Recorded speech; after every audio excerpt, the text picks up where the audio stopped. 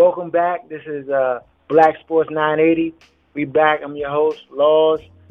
Today we got D back with us. We got my man Shaq Daddy. He in the building. Kill decided to join us, and later on we'll probably have Aaron join us as well. Today we got a couple of topics lined up that we want to discuss.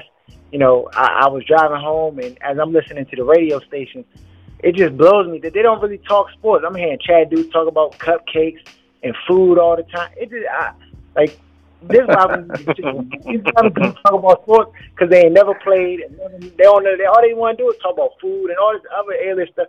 So we're gonna stick to the sports in our program for the most part and talk about stuff that really matters, young. So as we dive right in, the first thing that we have on our docket to talk about is this article that came out today from the Huffington Post. And it was an article, and the title of the article said, "Black quarterbacks are benched twice as often as white. Study find." And so the study was done by this professor. His name is Brian Volz, Volz, and he's a professor at Assumption College. And yeah, when I heard that, I was like, "What kind of little backdoor college is this?" Like Assumption, but it's a real school. It's out in Massachusetts, and the dude he has credentials. He has his PhD at University of Connecticut, Master's at Johns Hopkins, BS at Carnegie Mellon University. So, I mean, dude, he got a respectable resume. So, and he's white. So, if y'all want to take my word for it, or our word for it, I mean, you never know what he's talking about. So, some of the talking points of this article, it says that he took into account a number of non-racial factors that could influence a quarterback being benched, including age, experience, and performance. The quality of the second-string quarterback who replaced him. Oh, also, he incorporated the quality of the starting quarterback that replaced him. And, of course, injuries that, the quarterback might have sustained. In addition, he looked at the percentage of black residents in the team's metropolitan area to see if the racial makeup of the fan base had an impact on the decision. And with his finding, it says that he found that once all the variables were factored in, black starting quarterbacks are 1.98 to 2.46 times more likely to be benched the next week than white quarterbacks with approximately equivalent skills. This implies that black quarterbacks may face some level of discrimination in the NFL, he writes. The results suggest some whites feel a degree of discomfort seeing an African American in an on-field leadership role, and this puts pressure on black quarterbacks to produce quickly or be replaced. That's some strong statements there. What are your thoughts, Akil? Since you know on the show, what do you got to say about it? Do you think it's true? Do you agree? I mean, I definitely think it's true, and not just get benched more often, but they have a longer life expectancy as far as being a quarterback in the league, period. The average black quarterback, if you look at any of them in history, there's been so few that have made it more than 4 or 5 years starting. It's just a common, you can look at it and see the average lifespan, but then you have quarterbacks like Brian Hoyer who makes it and goes from team to team starting year after year after year.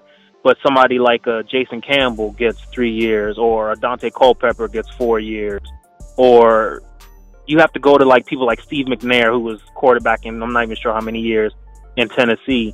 God rest his soul. He was there for a while. Vic was playing for a while, and McNabb was playing for a while. Those are the three biggest ones up until now. You have Russell Wilson and Cam Newton. But before this generation, the average black quarterback was gone after like 4 or 5 years, no matter how good they were doing. They waited until somebody came along, new management, knew something, and that person was gone and blackballed pretty much. And it happened time and time again. You can never tell why. Each city has its own reasons. Building the team up again, they want to get rid of everybody, no matter how good the player was doing. Contract comeback, they don't want to re-sign them. Whatever it is, I couldn't tell you, but I just know from seeing firsthand, most of those quarterbacks can't even start more than 4 or 5 years, no matter how good or bad they were playing. Yeah, nah. I mean, Yeah, that's true. I mean, you look at some other quarterbacks. You got guys like Aaron Brooks. They used to be the quarterback on New Orleans. I mean, these guys don't get a second chance. So not only do black quarterbacks have a less chance of staying the starter, but once they lose that starting job, they don't get an opportunity to go anywhere else to really be that starter, to be Half the the time they don't franchise even of blow it though. and that's the thing that really you can see and it's evident when you guys got like Brady Quinn and that were in the league for a very long time. And he was a bum when he came in the league. He wasn't a guy you base a franchise around. But yet he had a pretty good career in the NFL. I mean, look at Jimmy Clausen, garbage. But yet he still finds a way to be a backup on somebody's team. And a lot of times I think too is black quarterbacks are put with the stigma that we're only athletic, but we're not cerebral enough to be the starter of a franchise. So whenever you hear someone about a black quarterback, they talk about how athletic he is, how he can run and scramble out the pocket and throw on a run and go for the first down and how big and strong they are. But no one ever talks about how strong his arm is, how he can throw from the pocket. So they immediately categorize black quarterbacks as just athletes playing the position and not necessarily that cerebral type player. Like a guy like Cam Newton got an arm. Yes, he can run, but he is tall. He has an arm strength. He's cerebral. Now you have other guys like Vic, of course. Michael Vick. He's known for his athleticism, but you do have some quarterbacks that can throw from the pocket. I mean, look at a guy back in the day. This is back in the day. It may be telling my age. For the Houston Oilers, what's the guy's name from Houston Oilers? That should be. I mean, he had to put up big numbers in that run and shoot offense. And I can't. Warren Moon. I mean, he had a guy that could throw. Yeah, you could throw from the pocket, but I feel like now when a black quarterback comes out, they're just put into one category is athletic, and when they can't produce, they're said that all they can do is run the read option. That's as good they can go. Read play action. Don't do them step drop. Don't do a shotgun or anything because they can't do that. So you have a lot of times they get pigeonholed into these positions where they're only allowed to be a certain way, as opposed when the white quarterback comes in, they're already thought to have the smarts to play the position, so they're less likely to be pigeonholed or the offense to be skewed down. And when they can run, it's a big to do. Like guys like Aaron Rodgers and Andrew Luck, it's a big deal when they can run a 4.6. And the black quarterback does Absolutely. It. It's just like it's expected. You know what I mean? Yeah. Nah. I think Warren Moon. No, I was gonna say I think Warren Moon is the last guy to go from team to team and get a starting job again. And that's part of the reason that this number is affected, is because you have a guy like Jason Campbell that goes from the Redskins to the Raiders, and he doesn't get to start again. So automatically it adds to the number of players that have been benched. Like you said, Aaron Brooks went from the Saints to whoever he went to, I can't remember, and he went to the bench. You go back to Jeff Blake leaving Cincinnati. He left there, went to Baltimore, he went on the bench. So it's like these guys, they end up on the bench wherever they go because they get put out of whatever team they're on and can't find another team to pick them up, but they need a body at backup, so they put them on there. They don't put them in to try and start. Yeah, or gadget plays. Gadget. Well, I'm sure Aaron has a lot to offer on this topic. You want to chime in here? Before you do, I just want to throw a list of some names out there. You got Troy Smith, Tavares Jackson, Vince Young, Jason Campbell, Seneca Wallace. Where are these guys? Like, they're nowhere to be found. David Garage. Tavares is the only one backing up a black guy. Yeah, like, and for the most part, like, these guys are just like, they're not. I mean, you got Vic, but I now would say like Tomlin was just doing Vic a favor. You know what I'm saying? They're bringing him on a roster because you see a bunch of no good quarterbacks on all these other teams that aren't getting no. Nobody talk about how sorry these backups are around the league. Matt Flynn, and they keep getting chance after chance. Like, and and I'm not to be the starter. Better, yeah, they didn't start. So it's crazy. What you got to say, Aaron? I know you got some words you want to interject. Because of the climate we're in, I'm going to try to avoid a lot of what I would say normally most of the time. So I'm going to keep it short. But it's the thing I had the issue with is the lack of awareness as it relates to the white commentators, the white media, and even other white players as to the white quarterback privilege. I was watching the Green Bay Carolina game this weekend, and Cam switched to protection on one of the plays. If you could have heard the announcers, oh, look at Cam, he just changed the protection, like he just threw 5 touchdowns in one play. And I'm like, what do you expect? He's an NFL quarterback. That's part of the job and the job requirement. But it's just, they rarely understand that there's very little difference in the players. It's just the opportunity and the way that the players are perceived in the eyes of the media. And if the media perceives them a certain way, the fans regurgitate whatever they get from the media. So if the media says one thing, then the fans are going to take it and run with it, and that's just going to be what history reads as it relates to a lot of these players that aren't white. Yeah, I agree. I mean, of course, devil's advocate would always say, well, they're just not that good. They're just not that good to play. But, like, when you're comparing them to people who clearly aren't good, like Matt Flynn has went to, like, 3 different teams and gotten opportunities to start, and he's trash. Like, he's a balled up piece of paper in my hand that, like, fell outside. Like, you just throw him in a circular bin. He's terrible. And yet he keeps getting chance after chance after chance. Like, Matt Castle, trash. Brandon Whedon, trash. You know what I'm saying? And you can't tell me Jason Campbell's not like, he's a serviceable quarterback. He was No, he's more than serviceable. He's a Pro Bowl candidate. On the right team, he can make the Pro Bowl, guaranteed.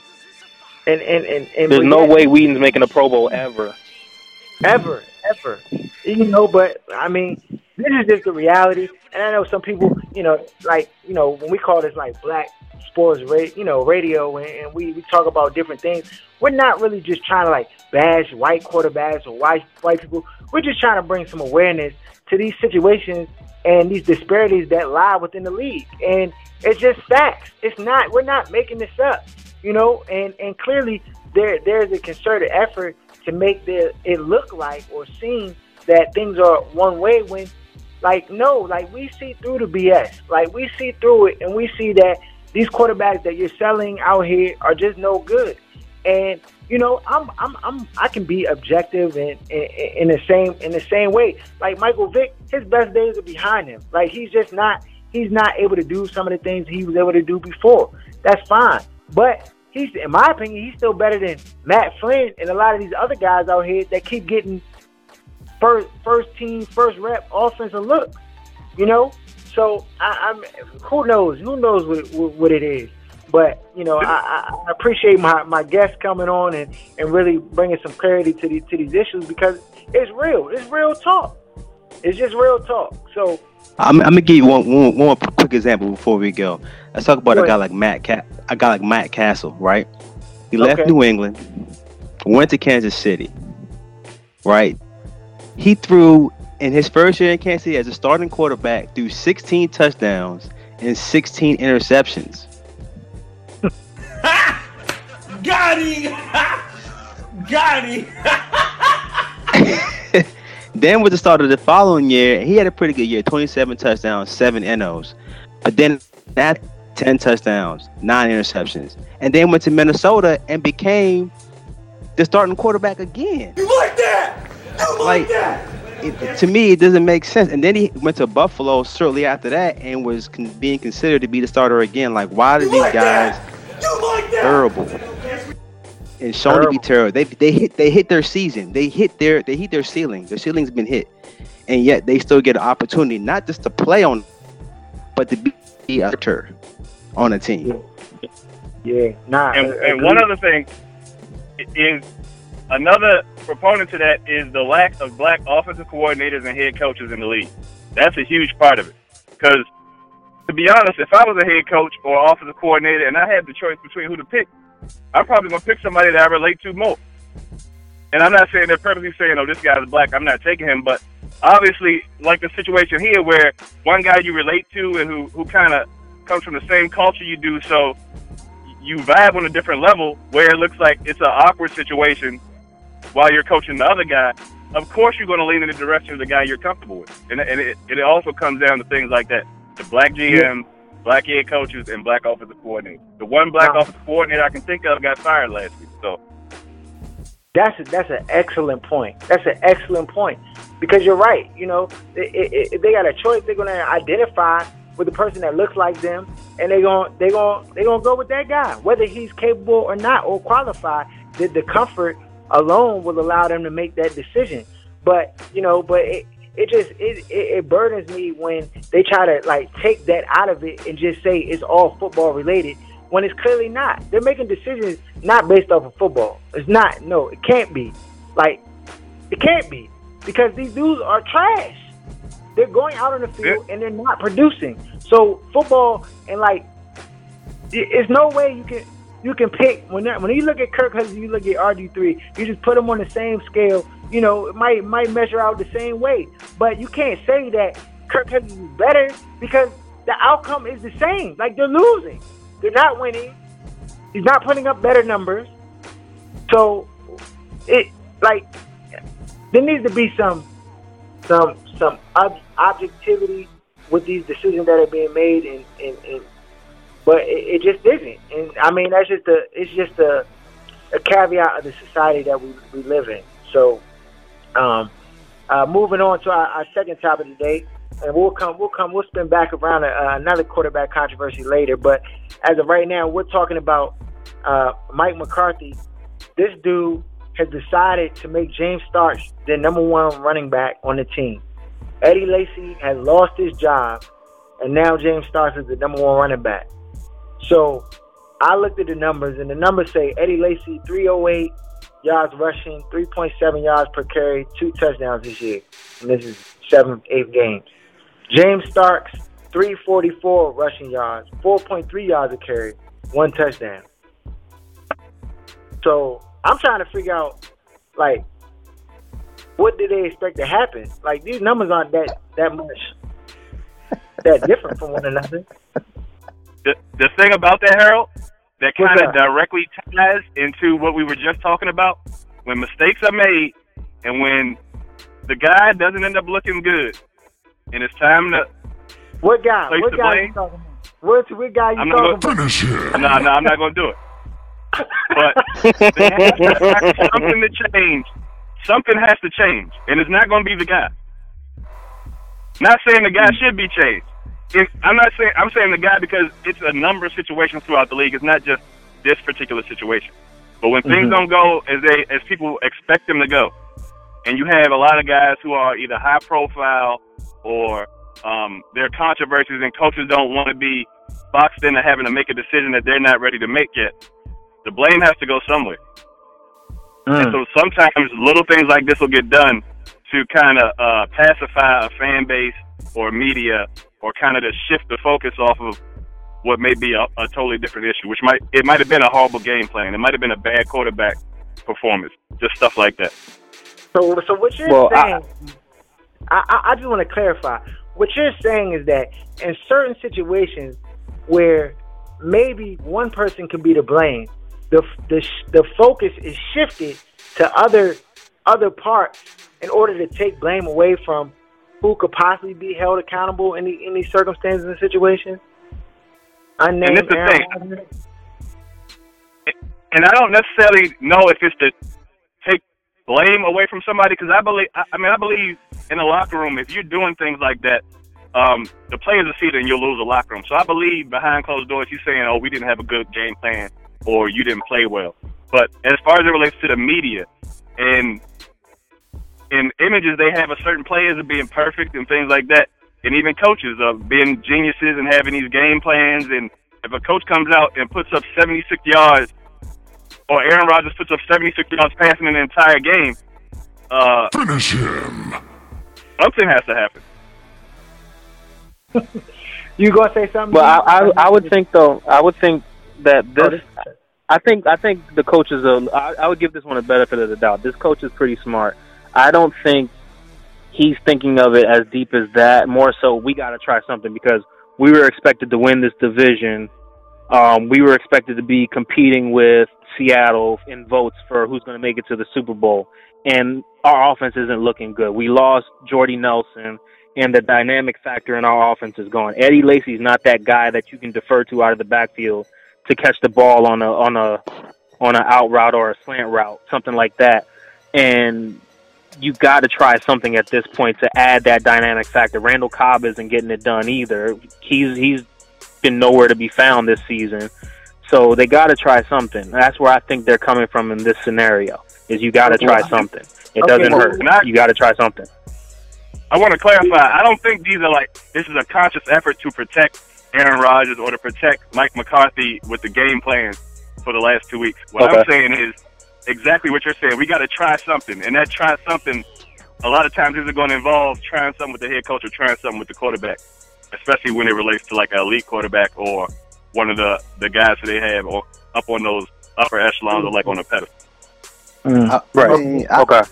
I would kind of piggyback what the Kill just said, just on one of the points you made.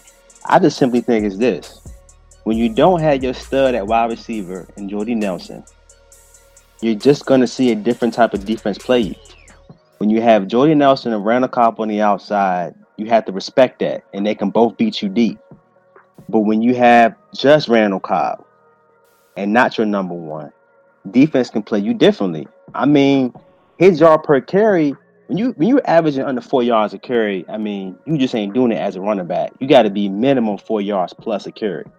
Yeah. You're getting 3 yards a carry, I mean, you might as well throw a short pass instead of running that football, because it doesn't make sense to only 3 yards. And Eddie Lacy, yeah, his numbers are definitely down this year, hands down, but I think it's because they lost that dynamic receiver in Jordy Nelson. They don't have that extra component to their offense, so they want to use the running game. But now the running game, to me, is just a way to keep the defense honest, because they don't really have to they play you differently now when you don't have that guy on the outside. I mean, Jordy Nelson be dogging people. You lose that, I mean, you can bring more guys in the box to stop that run. And furthermore, when I look at James Starks, I just think of James Starks as, sometimes the most popular guy on a team is the backup. When you look at his numbers, Roy Hellu. I mean, that's what it is. The guy that's the backup is the most popular when the starter's not performing. So you say, well, let me do something different. Let me get the backup. Well, the problem is when you get this backup, to me, he's not a starter. He's not a number one running back, period. He's your change of pace, whatever you want to do. Take some load off your number one, but you don't start James Starks. I think what's going to happen is they're going to start him, and he may start, but he may not get as many carries as Eddie Lacy. I just can't see that. I think he's going to get hurt, number one. I don't think he's going to last to take the full brunt of the load at starting running back. So I think this is just a change to see if he can do better than Eddie Lacy. But I don't truly I don't think they believe that this is going to be the answer either. They just don't have Jordy Nelson. Yeah, I want to piggyback on what Drawson was saying in reference to Starks. I think that the main point of adding him in the lineup is to use him. I think he's going to have probably 6 or 7 receptions, and they're going to probably use him to try to take pressure off of Aaron Rodgers with that bad O-line. So I think primarily what he's going to do is either catch screens or try to where they blitz pick up and then you get out into a route, just quick, easy receptions, because the O-line is terrible. That's part of the reason the run's not working, because the O-line is bad. Yeah, what if this is just a way to motivate Eddie Lacy, though? I don't think. What if this is just trying to put the battery in his back? I mean, it could be. I mean, it's gonna be interesting to see how it plays out. I mean, the next team they play who they play next? Who they got next on their coming up? They got Detroit, so that should be easy. They should kill them running. Detroit, that's a division jump. So I mean, Eddie Lacy could have a better game. Their defense isn't stout, stopping the run, but I mean, you never know, man. I mean, Akil, you might be right. He might be trying to motivate Eddie Lacy behind closed doors with this move, or whatever. But I just can't see them going to James Starks when he's clearly like a backup running back. I mean, he's not bad, but like if you talk about upside, Eddie Lacy has shown and proven that he can do, more than James Starks, in my opinion. That's just my opinion. So, and the numbers are they're too comparable. Like they're just like right there with each other. It's the same thing, yeah. It's not like he putting in Adrian Peterson over Matt Asiata or somebody like that. You know what I'm saying? Like it's Finish you got the same type of like player. So it's not really. I don't really think it's the running back's fault. I just think, like you say, them losing Jordy Nelson on the outside, them having their defense is changing in the way they defend them. Their O line not being as good as it once has been, and all these factors are just like taking out the running game. You know what I'm saying? And so I don't know if it'll come around or not. But we'll have to see. Moving along. Our third topic for this evening, we're talking about Mr. Aaron Boyd, Johnny Manziel, Josh McCown. So Mike Patton, he has a decision this week to either start Johnny Manziel or go with Josh McCown. And right now, he hasn't declared either one of them the starter. It's a little convoluted as to Josh McCown's health, but he's like practicing limited. It's like he was limited in practice, but they're not really he's not really saying who's going to start. And so my question is, who should he start? I'm waiting for Aaron to chime in and go. All right, so this is my general philosophy in the league. So usually 9 times out of 10, unless it's some extenuating circumstances, it's going to always be consistent to this. If you have a garbage team and you're not going to win, why are you playing a guy that you know is not the guy, that you know is not going to be the guy? When you have a younger quarterback, especially a first-round quarterback, you might sacrifice 1 or 2 wins, but in the long run, you'll either know faster whether he's going to be the guy, or you'll give him the time to develop the snaps, the reps that all these coaches like to cry about when it takes 2 or 3 years for their system to work. And he's handicapping the team by playing McCown. Now, McCown's playing the best he's ever played in the league, and it's still a question on whether you should put a guy who hasn't been in the league 2 years in. That should let you know. 11 touchdowns, 4 INTs in 6 games. That's Josh McCown. 1897 passing yards, 11 touchdowns, 4 INTs. Yeah, and he got 65% passing percentage. He's, like you say, he's having a good season. By the end of the day, is that really going to be your franchise quarterback? I think Josh McCown really hit his ceiling when he was in Chicago when he came in for Jay Cutler for like half the season. I think that's the best you're going to get out of him, and I don't think you're going to get any better than that. And like Aaron said, I think we've seen what he can do. Yeah, exactly. And you have a guy like Johnny Manziel, it's going to be growing pains. I mean, there's definitely going to be that. But to me, you go with that young guy because you're not going to go to the playoffs. I mean, that team's not going to the playoffs. So, I mean, what's the difference? Start the young guy, see what he can do. And if he messes up, then you move forward. But you don't start Josh McCown because you're not winning games with Josh McCown. He's 36 years old. How much longer do you expect him to be in the league? I mean, you got to go with the young guy. And to me, going back and forth, 1 week is Josh McCown, then it's like, I don't know if I want to go Johnny Manziel. I mean, that doesn't help anybody. To me, you pick your quarterback and you just go with it until you can see exactly what he can do. So Josh McCown, man. Josh McCown goes back to our first point we were talking about. He's been everywhere around the league, all up and down the East Coast, and with different teams. And you've seen what he can do, but you don't know what Johnny can do. So why start him? Yeah, well. I wonder if they're afraid. I wonder if they're afraid to really put the power of the team being in control of Johnny in Johnny's hands. Like, because of his history, because of his past, because of his celebrity, all of these things add up and could create distraction. The next distraction, right? I mean, they look at him and they still see him doing the money the money celebration and doing all this stuff, even though he's matured some, he hasn't shown it off the field. And I don't know if they want that to be the face of their franchise. And that more than anything, when you have somebody that has invested money into an NFL franchise, they want to be well represented no matter what. So they worry more than anything about that. Which is why didn't they try to get Johnny Manziel? Some of their picks to move up to get him. I think they did, but then they were hoping for like an instant maturity from him. Yeah, they did have 2 picks that year. You're right. Oh, okay. They were hoping for instant maturity though, and they should have known they weren't going to get instant maturity.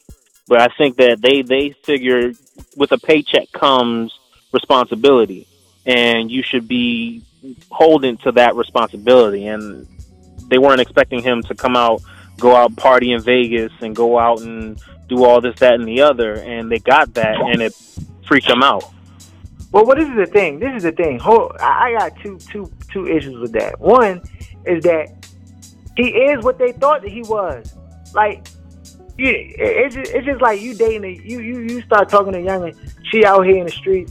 She say she cheated on her last 6 boyfriends, and then you just like, oh yeah, I'm gonna wife this junk. You're a fool. What you think she gonna do? Like, Johnny has been what Johnny has been, and right now, the face of the franchise is an L. It's an L. It's a big capital L, because that's all they catch. L's all the time. and until they recognize that they have to do something, and if this is the dilemma that Mike Pettine's in. He wants to play Josh McCown because in his mind he probably feels most comfortable and confident in Josh McCown to help him win now. He's not sure if he'll be there next year. So he's like, well, I gotta win now in order to even be able to be in a conversation for next year. I don't want to go on or basically go through the growing pains with Johnny Manziel for the next head coach, and I don't get to stay here. So, I mean, clearly this back and forth is just his insecurity with the whole situation, because he don't know if they'll actually give him the chance to let his system, like, be able to grow with Johnny Manziel, to be able to, like, develop with him. He doesn't even know he'll be afforded that time to do that. So he's just like, young, I kind of, like, got to go with, like, what I know, even though it doesn't necessarily guarantee that it'll be, like, a win for me, you know? So, like everybody's right. Everybody's completely right. You know, Josh McCown ceiling, we've seen it, and you just don't know what Johnny Manziel's ceiling is, and I think it's much higher than Josh McCown, given his athleticism, his ability to throw, his ability to run. So, I mean, it's going to be interesting to see how it plays out, but, like, the season is slipping away. Like, they 2-8 right now, and the season is slipping away.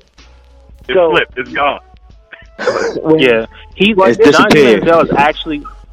Johnny Manziel is actually paying for Josh Gordon's mistakes right now, because he has no rope because of all the stuff Josh Gordon put the Browns through. He has no rope at all. So it's like that. He's under lock and key, and because of that, they're afraid to give him a rope to hang himself with. They gave Josh Gordon plenty of rope, and he hung himself, kicked the chair out from underneath himself and everything. But he doesn't have that same luxury because of that. So now he's paying the price for it. He can't go out there and even try because he doesn't get a chance at all.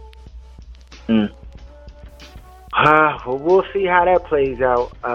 We'll just have to wait and watch to see what Mike Pettine decides to do come Sunday. But as for tonight, Thursday Night Football gets started off tonight.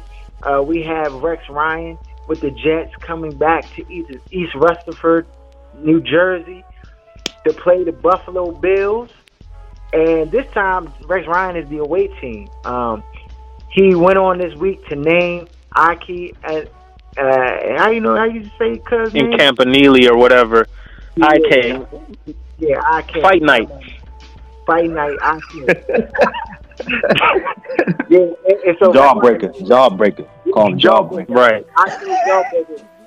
KO named him co-captain for Thursday night's game, and so they asked some of the Jets players how they felt about it, and Calvin Pryor, of course, he had something to say. This Bama don't even be playing, but he got something to say. So he says he had some choice words with Rex Ryan this week, and he's like, he took offense to the decision making of IK, the co-captain, and he was just like, that's messed up or whatever. And he basically like talked about Rex Ryan as a coach and said he was a good coach, defensive minded, but he didn't put people in the right positions and stuff like that. And so, you know how players do. They just, they talk bad if they feel like they're getting slighted or whatever. But what I found interesting is what Buster Screen had said about the whole situation. When they asked him about the whole IK thing, he said it was funny that he named him the co-captain. And he was like, I know a lot of people on this team are still cool with IK. Screen said, what happened between him and Gino is what happened between them two. Not everybody likes everybody. Clearly, they don't like each other. And what happened. So from hearing that, my sentiments is like, he don't got it. Like, batters don't mess with Gino in that locker room at all, for real. Like, they just, like, usually you hear teams like, yeah, we're going to go out there, we're going to stand up for our teammate, like, it was wrong, blah, blah.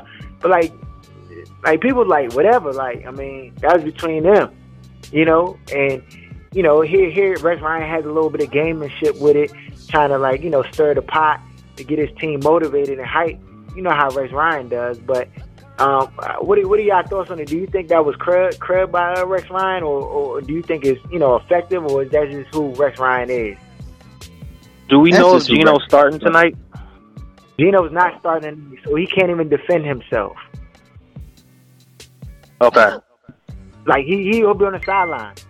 It's better if he doesn't start. Ryan Fitzpatrick can throw 4 touchdowns against the Buffalo Bills tonight for him. Well, okay.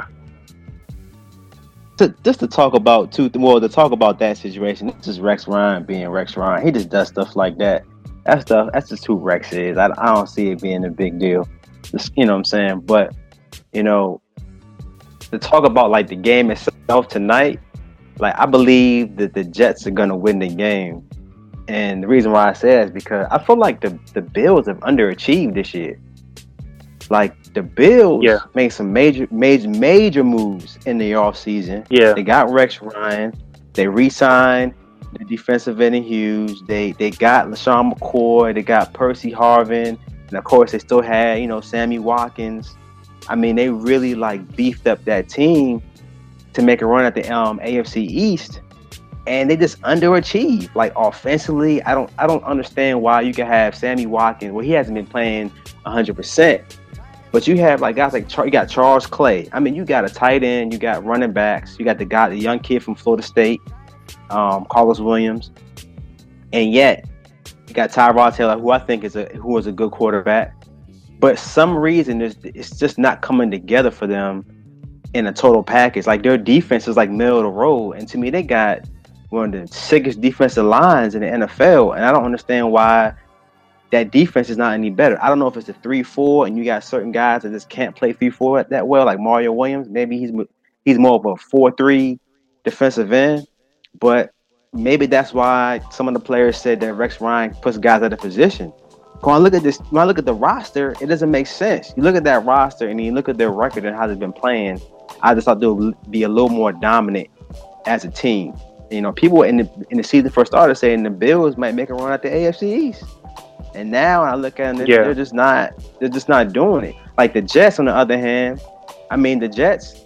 Brandon Marshall came back and Brandon Marshall is killing. Eric Decker's doing this thing, and Ryan Fitzpatrick he's doing enough to not hurt the team. He's definitely better than Geno Smith all day. They got Ivory, who was just running over people. So they got a good defense, of course. Revis and Cromartie and Wilkinson, all those guys. But I just feel like the Jets are going to win. I just think the Jets are playing better than the Bills. To me, the Bills still haven't put it all together just yet with all the talent they have on that team. Yeah, I agree. The Jets got to have their hands full tonight. I mean, of course, Rex Ryan coming home, there's going to be added, excitement about playing back in that stadium and wanting to like stick it to his former team. But like you said, you're right. Like, he hasn't put it together. Like, they have not played to the full potential of the players that they have on their roster. Defensively, I felt like, the coach from last year got more out of the players than he's getting out of them this year. And, they just haven't played that well. And I have been pleasantly surprised to see the Jets actually play pretty good this year, defensively and offensively. And they had some, some down times too, and defensively they kind of like taking a hit and starting to give up some stuff. But overall, for their record, they show like they play some tough teams. You play the Patriots, they're likely gonna mess up your defensive numbers, like, just bottom line. So I got the Jets in this one too. Like, if I got to pick a team to win, I think I'm going with the Jets on this one. I like Todd Bowles. I like some of the things that they try to do defensively and offensively. You kind of just know what you're going to get, and I don't think that the Bills have enough to stop it. You let Miami beat you, and they're not that good. So it's going to be interesting. But if I got to pick a team, I'm going with the Jets. Who you got, Shaq? Aaron? By default, I got to get the Jets because we haven't seen enough from the Bills consistency-wise. Like Jarlton was saying, the team, what I've noticed, though, is that they haven't had their full roster of players on offense together at one time, it seems like. Somebody's always down and hurt, so they haven't been able to get that machine rolling and get it well oiled and get everything up in two tempo. But Rex isn't an offensive guy, so that's really dependent on the offensive coordinator. He's always deferred to the offensive coordinator for whatever their game plan is, which was why the Jets looked so bad the past couple years he was there. Their offensive coordinator wasn't putting it together. Their first couple years, he had a decent offensive coordinator, and that's what helped get them to the AFC Championship, and their defense was monster. I think he's lost his edge, though. He doesn't have what he used to when he first got to the Jets. That thing, I don't know what it is, but that thing is missing. That edge he gave, that mean streak he gave to his defense, that signature Ryan defense is kind of been muted. It doesn't have the same effect it used to. You're not afraid to play a Rex Ryan defense like you used to be. And the other thing, the second note is Geno Smith is the laughingstock of the NFL. That's why he put the IK thing in, and it's the same reason that Detroit, their preseason game for the music for introductions, played "I Can't Feel My Face." He's a laughingstock. Nobody respects him at all.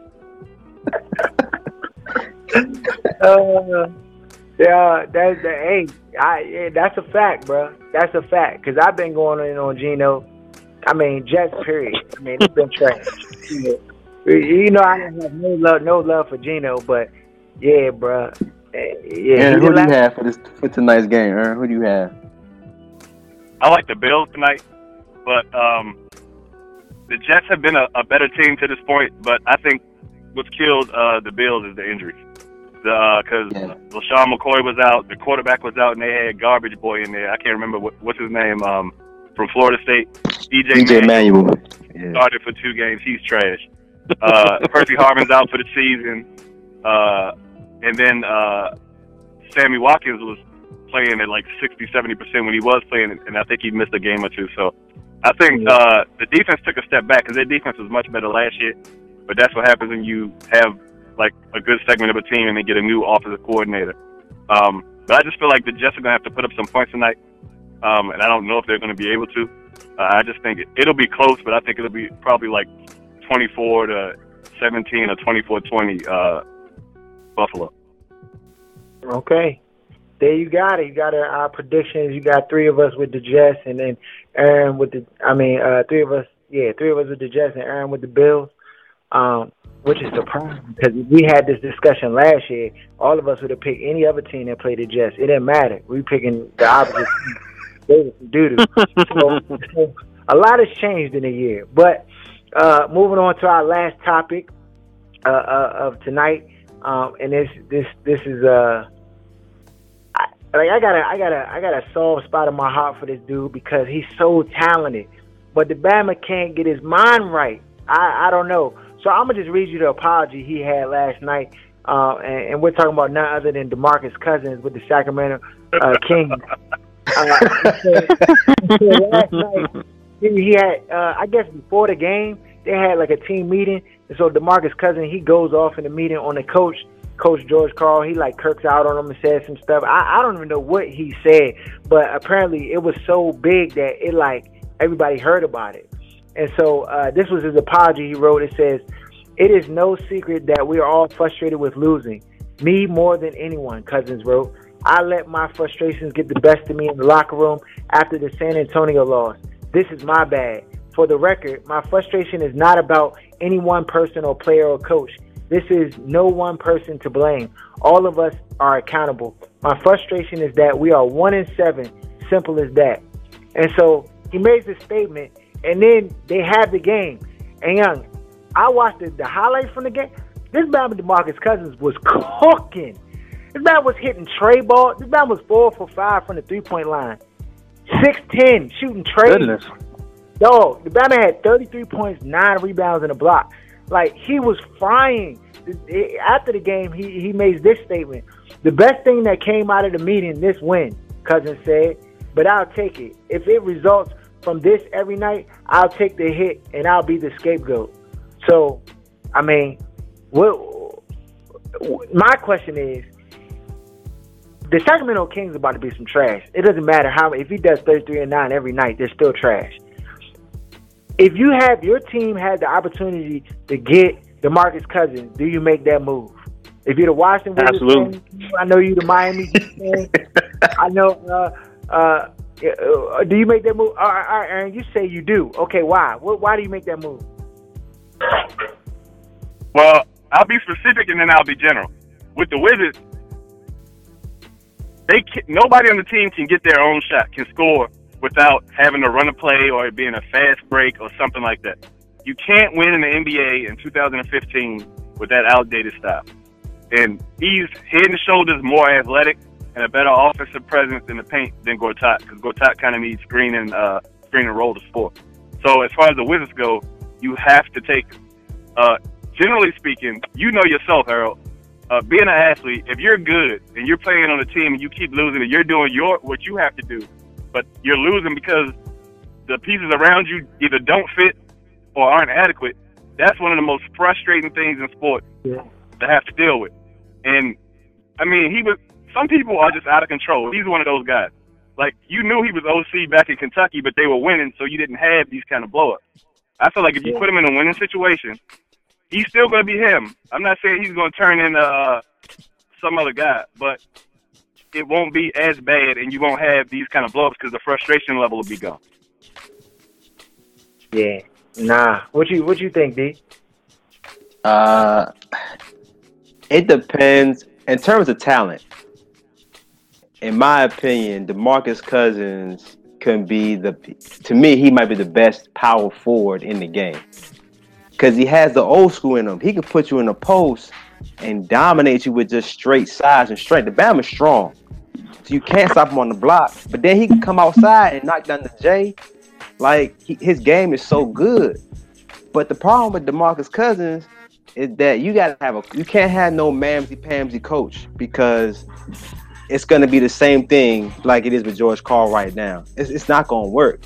You might need somebody like Doc Rivers, like a Doc Rivers to deal with somebody like him. Because Doc Rivers is a guy that was able to coach Kevin Garnett, Paul Pierce, and Ray Allen, and Rondo all on the same team. And all of them have egos. Like, you got to have a coach that could be able to handle somebody like him. And the thing is, when you have somebody like George Karl, who came in off the break trying to trade the Bama, and the thing is, you obviously see there's an issue, because there's an issue between Karl and the GM. Because Diva is like, don't mess with him, but George Karl want to suspend him. So you got a tension there between them two. And George Karl has an issue with every superstar. Every superstar. And the thing with George Karl, I don't know why they hired him in the first place. I didn't understand the hire. It didn't make sense. Like, this the same guy that got coach of the year, then got fired the same season. Like, you know, to me, if you had the right coach and a team that's winning, then you definitely pick him up 100%. But if you have a a scrub team trying to rebuild in the building process, and you got a coach that's young, you'll get ran over. Like, you couldn't put him with the Knicks because Derek Fisher would not be able to handle him. Like, No. it has to be a certain type of coach and a certain type of team, like the right atmosphere to be able to get the best potential, like everything out of DeMarcus Cousins. He's still gonna be DeMarcus. At the end of the day, he's still gonna have the same attitude. That ain't gonna change. But if you win a game and you have certain people around him, it won't be as bad as it is now.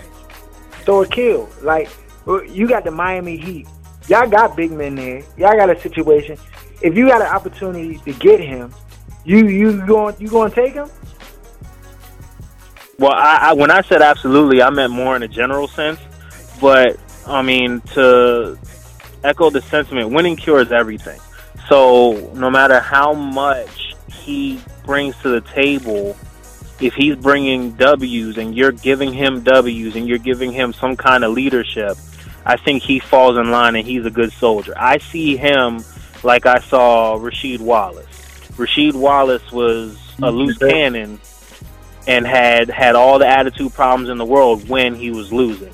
When he was winning and as he matured in his career, he was one of the best locker room guys. You can ask everybody. He's one of the best locker room guys. One person you'd want on the floor no matter what situation because you knew he was there for the team. And that's how I see DeMarcus Cousins. All the talent in the world. He has to mature, obviously, but if you give him those wins and you give him that leadership, he will be fine. Now, as far as Miami goes, it's tough because do you give up somebody like a Hassan Whiteside who's coming into his own and he's becoming one of the better centers in the league? Or do you give up a Chris Bosh who's proven as one of the better players in the league, not just a big man, but one of the better players, period, to get somebody like DeMarcus Cousins who is all around one of the most talented players in the league, but he's showing improving in a small market. Does that diminish when he goes to a bigger market? Does that diminish when he goes onto a team with a superstar like a Dwayne Wade where he has to defer to him? You have to take those things into consideration. Is it really worth it to give up the dynamic for the sense of somebody so potentially explosive positively and negatively? So for Miami, I can't call it. But in the general sense speaking, teams like the Wizards, teams like Dallas, teams like that, you definitely take him because he's a better big man than what you have, and he can bring that little edge to get you over the hump and make you a championship team. Yeah, I think that's just what it all boils down to. Like, do you want to take the risk? It's a high risk, high reward with DeMarcus Cousins. You bring him onto your team, there's a potential to go to the champion, like the championship. If you're, somebody like the Wizards, you're a team that's been getting to the second round, you bring him, you can go to the championship. Or it could be the opposite. He come on, and then next thing you know, he punched the coach in the face, and then, it's coming out. Or he get lost in the nightlife out in D.C. Next thing you know, you see the Bam on the news and handcuffs. And like, what happened, young? And then, because, like, losing, especially like right now, we're on a skid right now. The Wizards are losing 3 in a row, and me knowing the Wizards and knowing, we've gone through the Gilbert Arenases and all this guns in the locker room, all types of funny business when it was unruly, bad character guys in the locker room. And to me, like, his talent is all world. He's unstoppable. Bam, 33-9. When I saw him hitting threes, I was like, young, this Bam is fake because, like, he's 6'10". And he can body you on the block, like Dolphins say, and he can give you buckets from the outside, or he can hit free throws, he can block shots, he can rebound, he's defensive, but his mind is scrambled eggs, young. I just, some of the decisions he makes is not bad, and I don't think George Karl, I think he, like, flames the fire, opposed to, like, being able to kindle it. And I think you're right. If it's a Doc Rivers, a Greg Popovich, or somebody who's proven, has a track record, they could deal with it. I don't think Randy Whitman could deal with it. I would think you would have to get rid of Randy Whitman, which Aaron wouldn't mind, but you would have to get rid of Randy Whitman in order to bring DeMarcus Cousins in. And the coach that you would have to be somebody with a proven track record and some level of respect. And then on top of that, the team would have to be good. So there's just a lot of factors that would go into it in order to get DeMarcus Cousins here. But with that, that's our time. Black Sports 980. You can follow us on Twitter. It's BLK Sports 980. You can, text us questions, hit us up with questions on the Twitter. Stuff you want us to address. And anybody got any last words? Anything you want to say? LA Fitness in Crofton. Oh my God, that's it. LA Fitness in Crofton. Yeah, next week we're gonna have a little bit of fan. We might do a little fantasy spin, talk about some fantasy players that you might want to look up because we all play fantasy here. So we'll try to add that in the mix. And that's our show. So we'll holler at you. Are you saying black folks can't afford expensive cars? Huh, boss hog? You don't like black people very much, do you, sir?